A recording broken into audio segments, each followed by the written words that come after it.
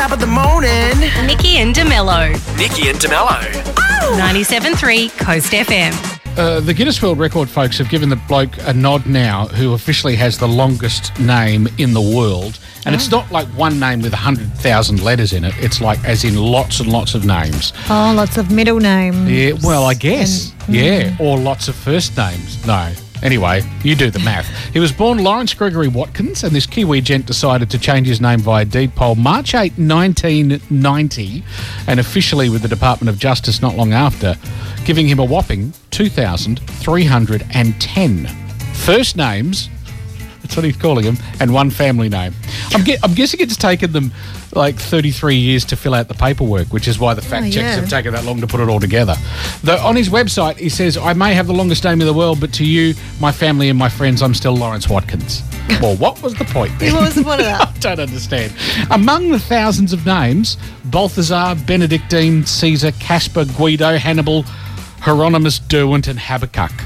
Well, if there's 2,000 of them, I'd imagine you'd have to go through every letter and think of every single name you can ever imagine. And I think they are actually done alphabetically too, just to make it better, easier to find. He says, I chose Christian names that hold significance to me and my family. Okay, so with Caspar, Derwent and Hannibal, sure. I'm guessing you watch a lot of TV about ghosts, witches and serial killers, possibly? I don't know.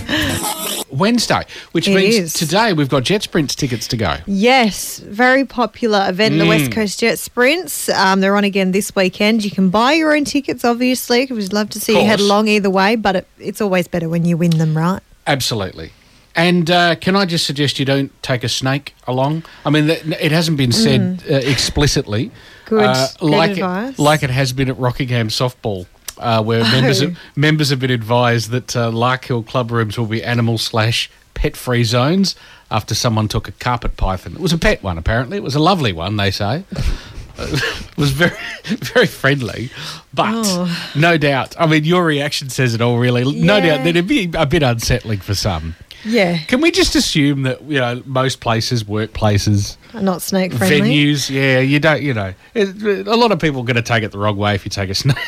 Don't get your snake out in public. Wow, I mean, this is a discussion I believe we've had before. I think that covers everything. Don't take a snake in public. Yeah. In fact, we were going to make T-shirts along those lines at some point, weren't we? Yeah. Well, if not, we should have. We should have, absolutely. Anyway, no snakes in public, please. Yeah, they're for private only. Now, the other big news I noticed, journos, military veterans and judicial figures are being targeted by foreign espionage agencies. The main dude behind ASIO got up and was sort of talking about, unprecedented levels of spies removed from Australia in the past year. I did hear this and I started thinking, I wonder if spies are anything like we think they are. I don't think so. I really want to know, what are they doing? Are they disguised on the streets or are they... Who do I know that drives an Aston Martin and drinks martinis? Do they all ride motorbikes? I don't know. I'm not sure what goes on, but I you know what I reckon? I pegged Monique. She's a journo, works at a Chinese restaurant as well. You know what I'm saying? That's a perfect cover, isn't it? Yeah, I know. I put it to her. Who would suspect her? I put it to her this morning, but she wasn't having any of it. That's exactly what a spy would say. Exactly what I thought. Nikki and Mello's 3 things you need to know. First off, a reminder, not long to go, just under a month now for the Mandurah Mazda Action Sports Games presented by Drug Aware, happening alongside Crab Fest. So the estuary and all the surrounds, March 18 and 19, are going to be chockers, ladies and gentlemen. Yep. So lots going on there. Check crabfest.com.au for details about that. Feb 22 is Ash Wednesday. Now, this is not connected to, although this has been reappropriated name-wise for fires, this is the original Ash Wednesday, the start of Lent. And so 46 days now till Easter is the official tick. So there we go. So, if you see some people with little crosses on the forehead with ash, don't. That's right. It's not a mistake. Don't try and wipe it off. You asked me about Shroves yesterday, and I very confidently said, it's about trees. It's not. I was thinking of groves. That's a tree grove, not a shrove. Shrove is a pancake? Well, it's about forgiveness. Right. Yeah, so there you go. World Thinking Day is today, which is not what I thought. World Thinking Day is a day of international friendship, chance to speak out on issues that affect young women and fundraise for 10 million Girl Guides and Girl Scouts in 150 countries. So thinking, a little different to what I thought thinking was, but that's okay. It's World Thinking Day and it's all about the Scouts and Guides. And today is the day to salute the sun from inside a downward dog or whatever it is. Because it's National Yoga Day today. Can you tell? I'm a big proponent. You're a big yogi. Yeah, I am a yogi. I'm a bear, and that's that. 97.3 Coast FM. Nikki and DeMello's Coast Feed. Coast Feed. Let's go. And delivering the funk this morning, Nikki Parkinson. Thank you. Australia's Eurovision entrant for 2023 has been announced. Ooh. And it's a Perth band. Hey! How awesome is this? Nice. Perth synth metal band Voyager will be taking to the stage in Liverpool to represent us in the song contest in May.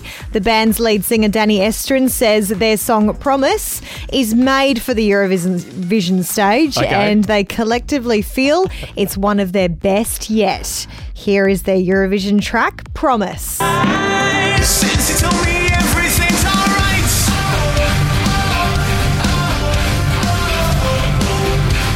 Since you told me everything's alright.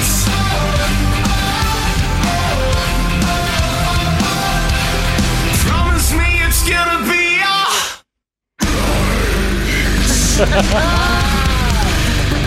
Nice. Love it. It really does have Eurovision written all over. Yeah, well, they're reminding me of what was the Italian band that won a few years ago? Was that Måneskin? Yeah, so they're kind of giving it that vibe this year. But so much better. Definitely. Australia's biggest Eurovision success story so far is still Dami Im, who nearly won in 2016, coming a close second with her ballad Sound of Silence.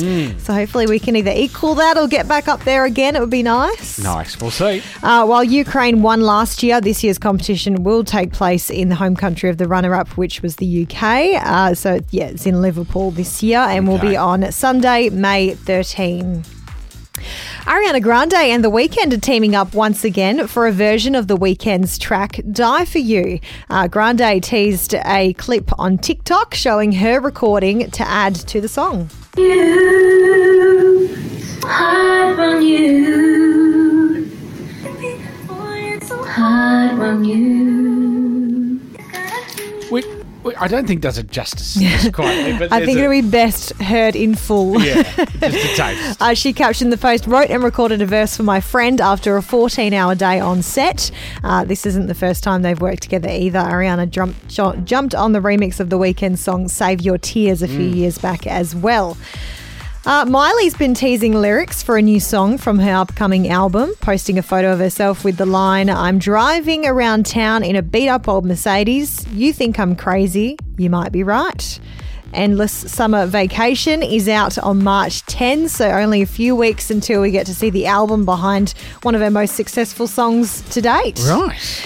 And Neo has released a trailer for an upcoming documentary he's called In My Own Words. The film sharing the same title as his 2006 debut album. Here's the trailer. I realized that it was going to be music for me at 9 years old. Oh, yeah, the kid that wrote the Mario song. And I answered to it proudly. Like, yep, that's me. I was just so happy to be in the position that I was in. It's like, yo, I am really sitting in a room right now, surrounded by people that are dedicated to helping me. From my first album debuting at #1 to winning my first Grammy, performing at the White House multiple times. It took a good 10 years for me to sit still long enough to realize what we had actually done. This is a dream come true. This is what I wanted since I was 9 years old. And don't forget, he also wore red shoes at Bar 1. There you go. He'll address that in that as well. I hope so. I'll be disappointed if I don't see it. Nikki and DeMello. Back tomorrow morning from 6. 97.3 Coast FM.